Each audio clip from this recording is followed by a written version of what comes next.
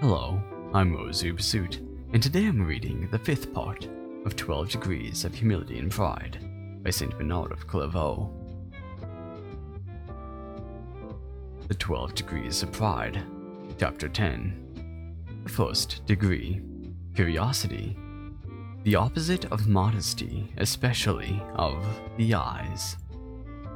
The first degree of pride is curiosity. This you may detect by the following signs. Look at that monk, whom you have hitherto supposed to be a sensible man, is now taken to staring about him, whether he is standing up, walking about, or sitting down. He thrusts his head forward and pricks up his ears. From his outward movements, you can clearly see the inward change that he has undergone, for it is the forward man who winketh with the eye, presseth with the foot, and speaketh with the finger.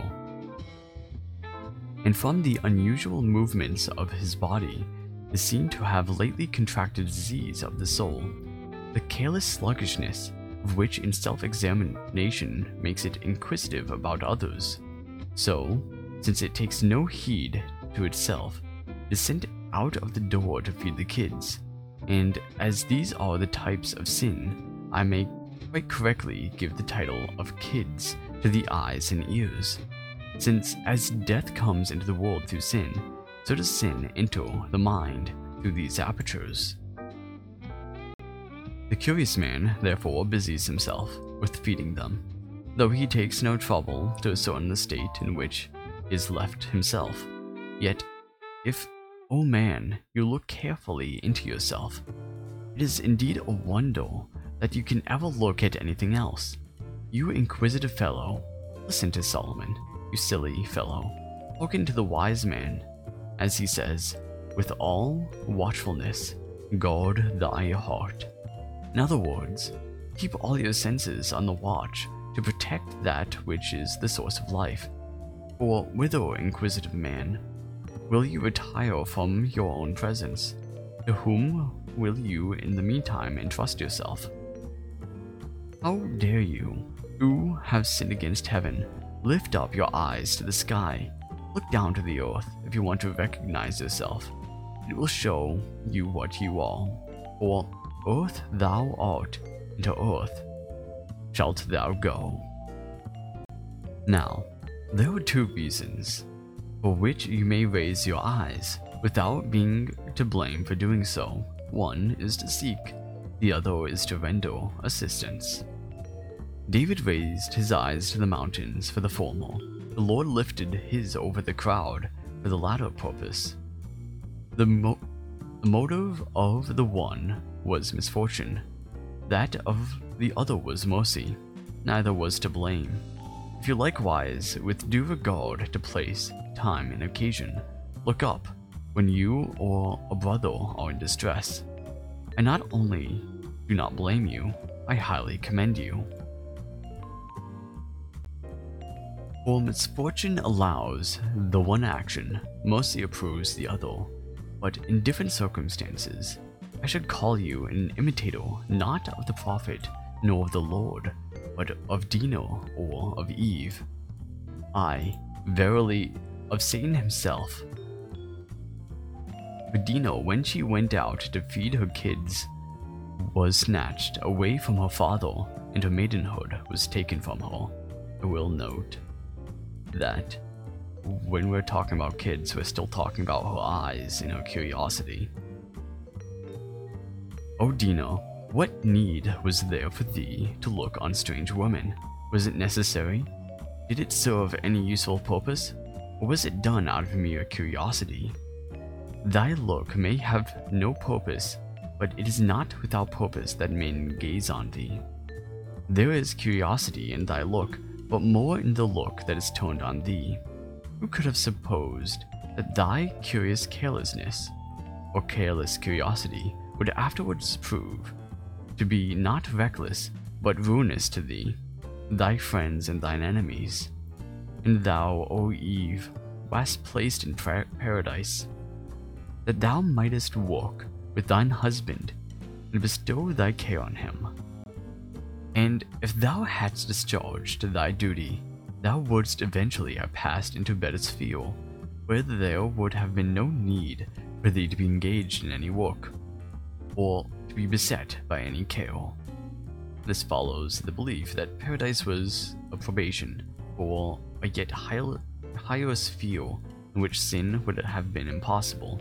St. Bernard expresses this more fully in his treatise, Grace and Free Will.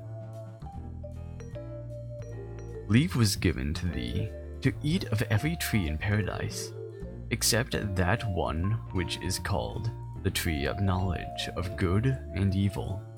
For if others are good and have a good savour, what need is there to eat of one which also has an evil savour?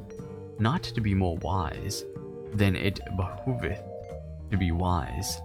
For to know evil is not knowledge but folly. So preserve what is given, wait what is promised, avoid what is forbidden, lest thou lose what is allowed. Why lookest thou so eagerly for thy death? Why dost thou so often cast in that direction those wandering eyes of thine? What pleasure hast thou in looking on that which thou mayest not eat? Perchance thou dost reply, I stretch forth mine eyes, not my hand. It is not looking but eating that is forbidden. May I not turn those eyes, which God has placed under my control, in any direction that I please? To which the apostle shall answer,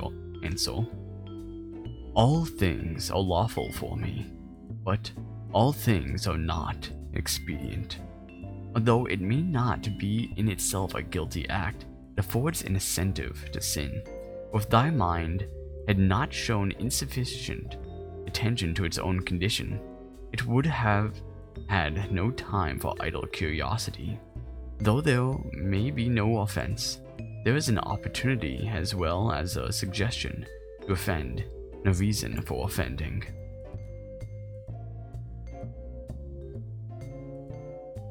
For while thou art thinking of something else, the serpent creeps craftily into thine heart, and addresses thee in a luring tone.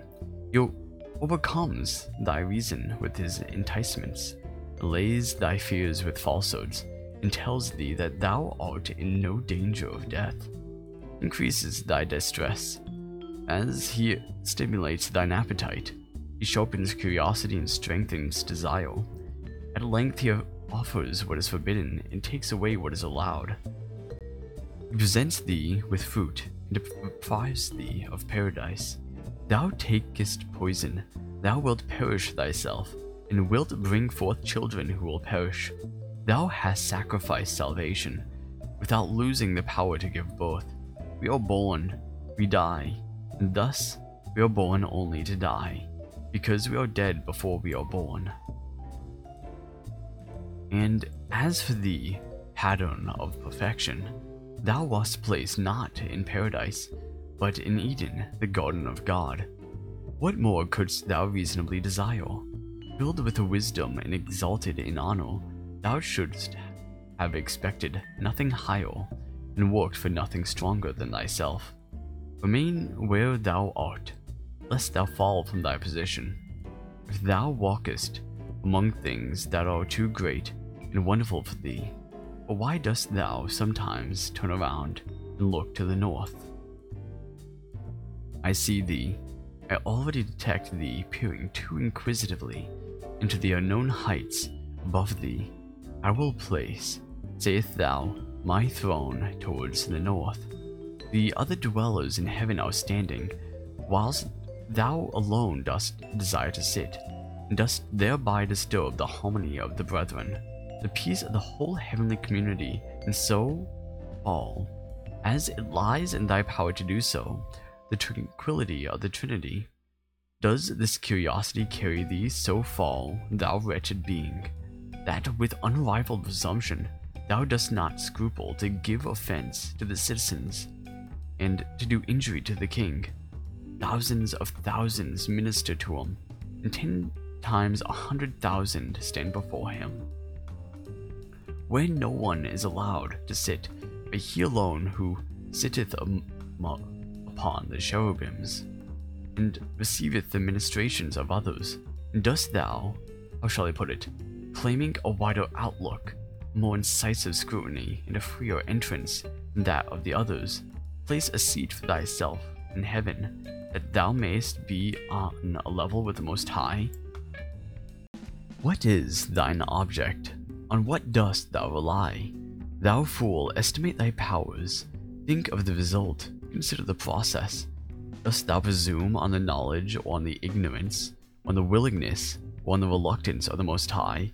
But how can he, whose purpose is all good and whose knowledge is unlimited, either consent to or be unaware of thine evil design? Dost thou think that though he undoubtedly knows and disapproves it, he is unable to prevent it? But unless indeed thou art doubtful whether thou art a created being, I cannot suppose that thou canst doubt the omnipotence, omniscience, and excellence of thy Creator, seeing that he was able to create thee out of nothing, and knowing what thou wouldst turn out to be, willed to make thee the powerful being that thou art.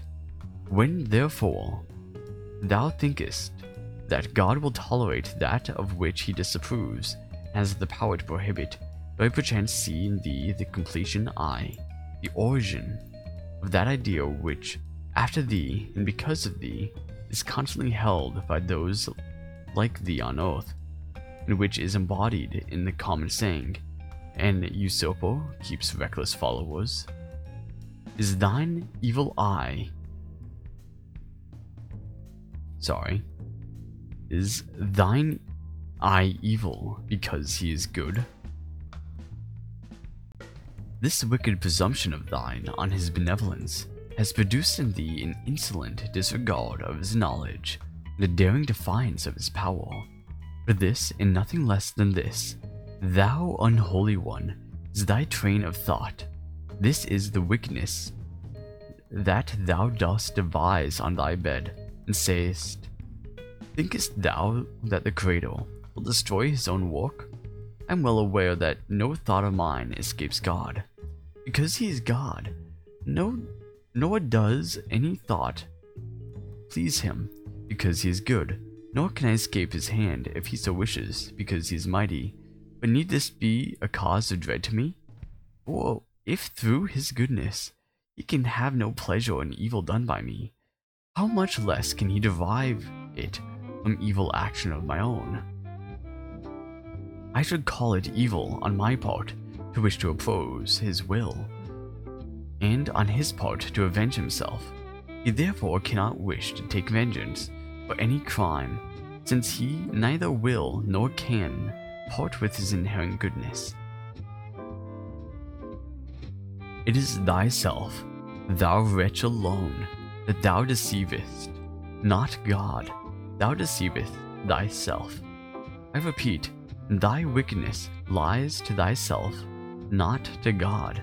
Thou dost indeed act deceitfully, but he detects thy motive. Thus thou deceivest thyself, not God. And since in return for his great goodness, thou dost contemplate great evil towards him, thy wickedness naturally leads thee to hate him. What can be more unjust than that the Creator should be scorned by thee for the very reason for which he most deserves thy love? What can be more outrageous than that when thou hast no doubt that the power of God shown in thy creation could be used for thy destruction, thou dost yet rely on his abundant kindness, that this should lead thee to hope that he will be unwilling to exercise his vindictive power? Wilt thou repay good with evil, and love with hatred? Ooh.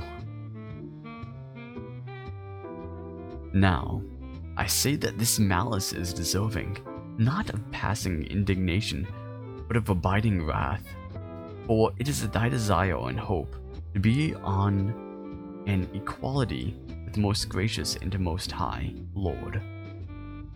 Though this is not his wish, thou desirest that he shall have always before his eyes the distressing sight of thine unwelcome presence, and thou thinkest that though he is able to cast thee down, he will not be able to do so, but that he will prefer himself to suffer than to allow thee to perish. It is undoubtedly in his power to overthrow thee, if such be his will. But in thine opinion, his kindness will not allow him to entertain such a wish. If he be such as thou supposest him to be, it is clear that thy conduct in not loving him is so much the baser. And if he does not allow the action to be taken against himself, rather than take action against thee, how great must be thy malice in having no consideration for him who disregards himself in sparing thee. But it is inconceivable that he who is perfect can fail to be both kind and just. It is not as though kindness and justice cannot exist together. Kindness is really better when it is just than when it is slack. Nay, more, kindness without justice is not a virtue.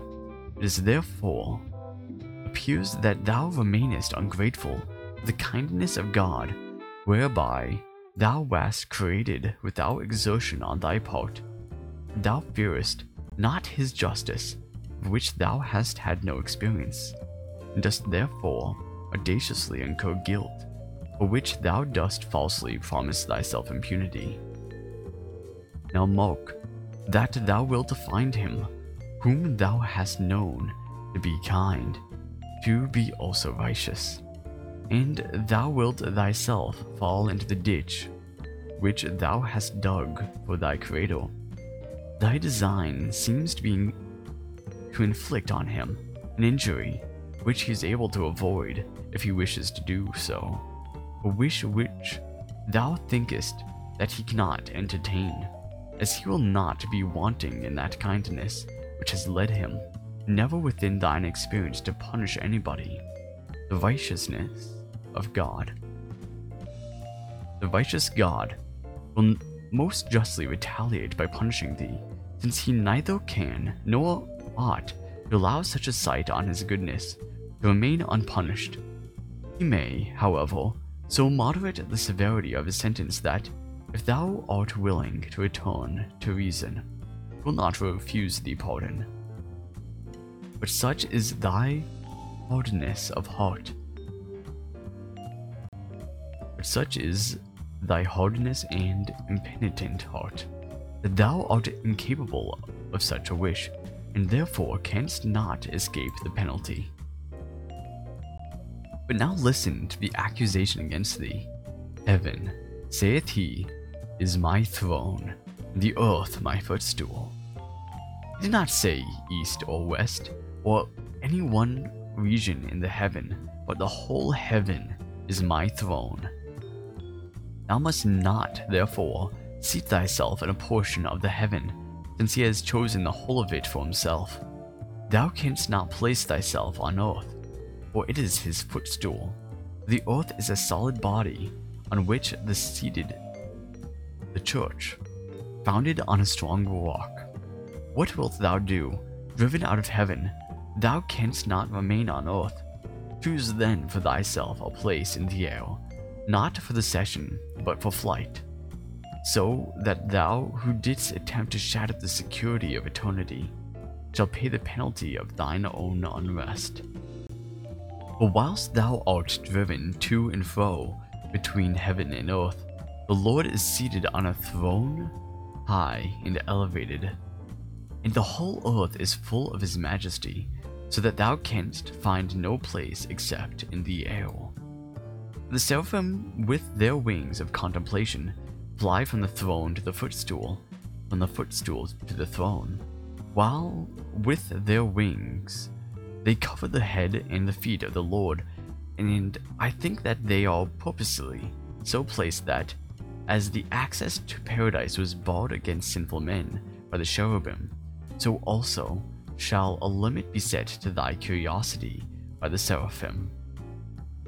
The result will be that thou wilt no longer, with more impudence than prudence, investigate the secrets of heaven, nor wilt thou discover the mysteries of the church on earth, but shalt find a home only in the hearts of the proud, who neither deign to live on earth like other men, nor fly like the angels to heaven. But although his head is hidden from thee in heaven, his feet on earth, thou mayest, as it were, be allowed to see and to envy some part of what lies between. Whilst thou art suspended in the air, and dost behold the angels descending and ascending past thee, though thou art altogether ignorant of what they hear in heaven or tell on earth.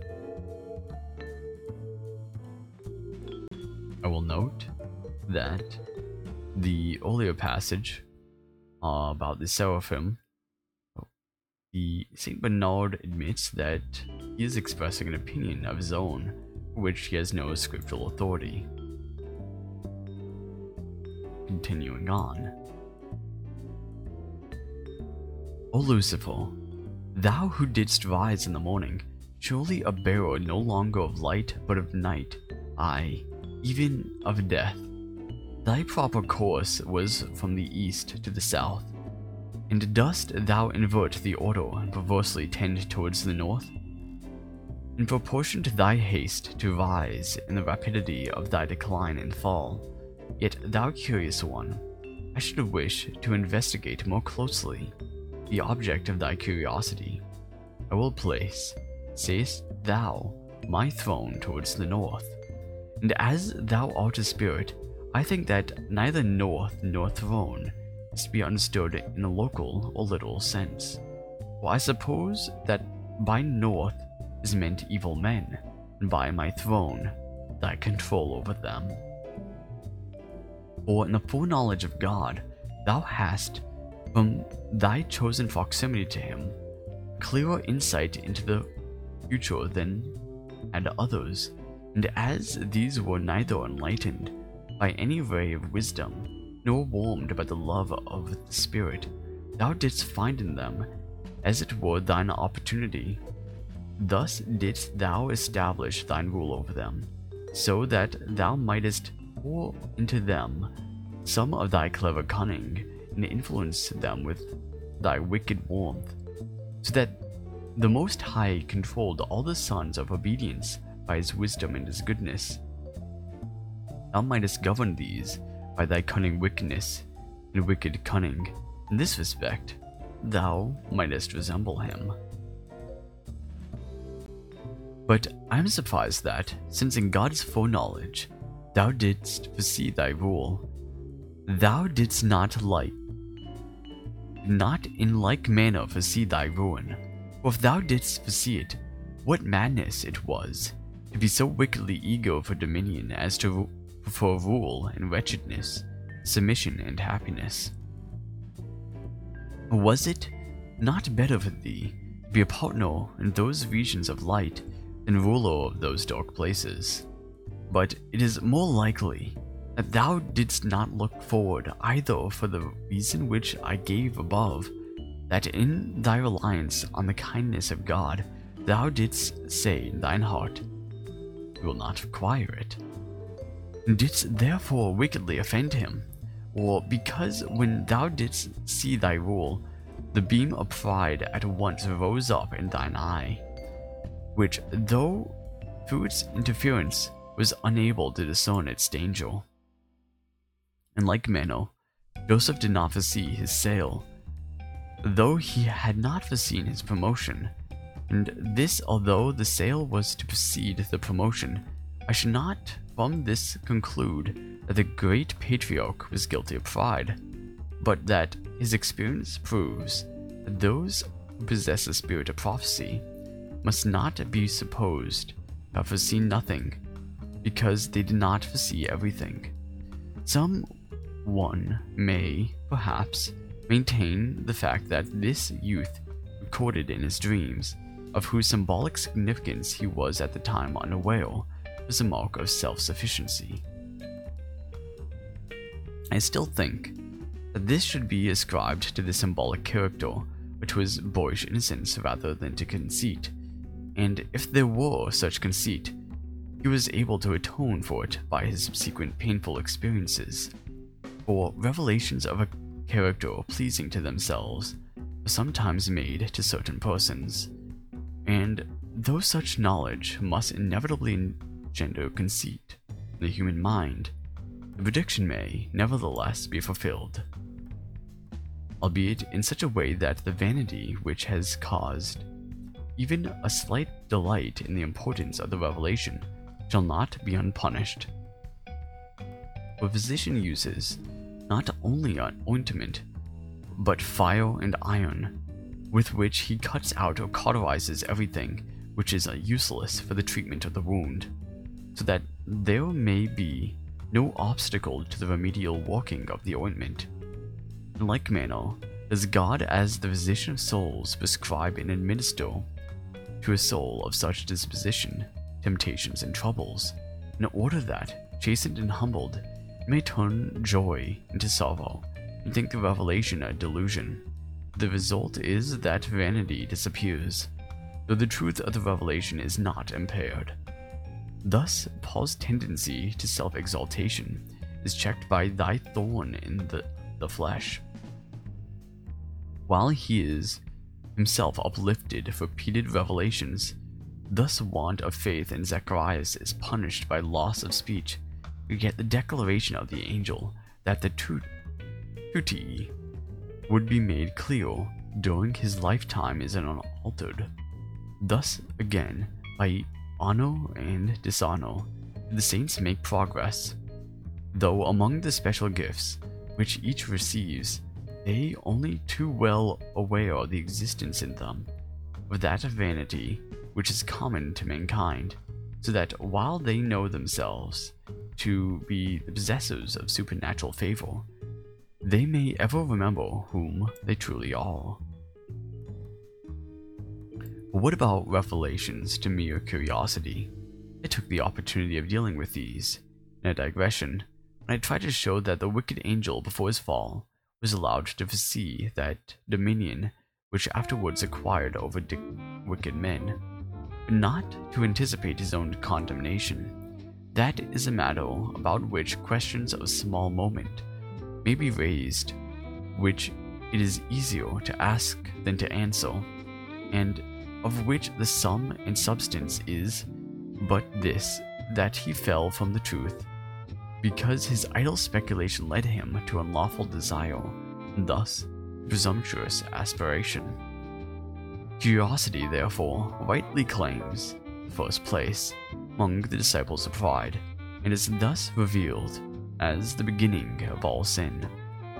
But unless this is suppressed very speedily, it will soon develop into a careless frame of mind, which constitutes the second degree.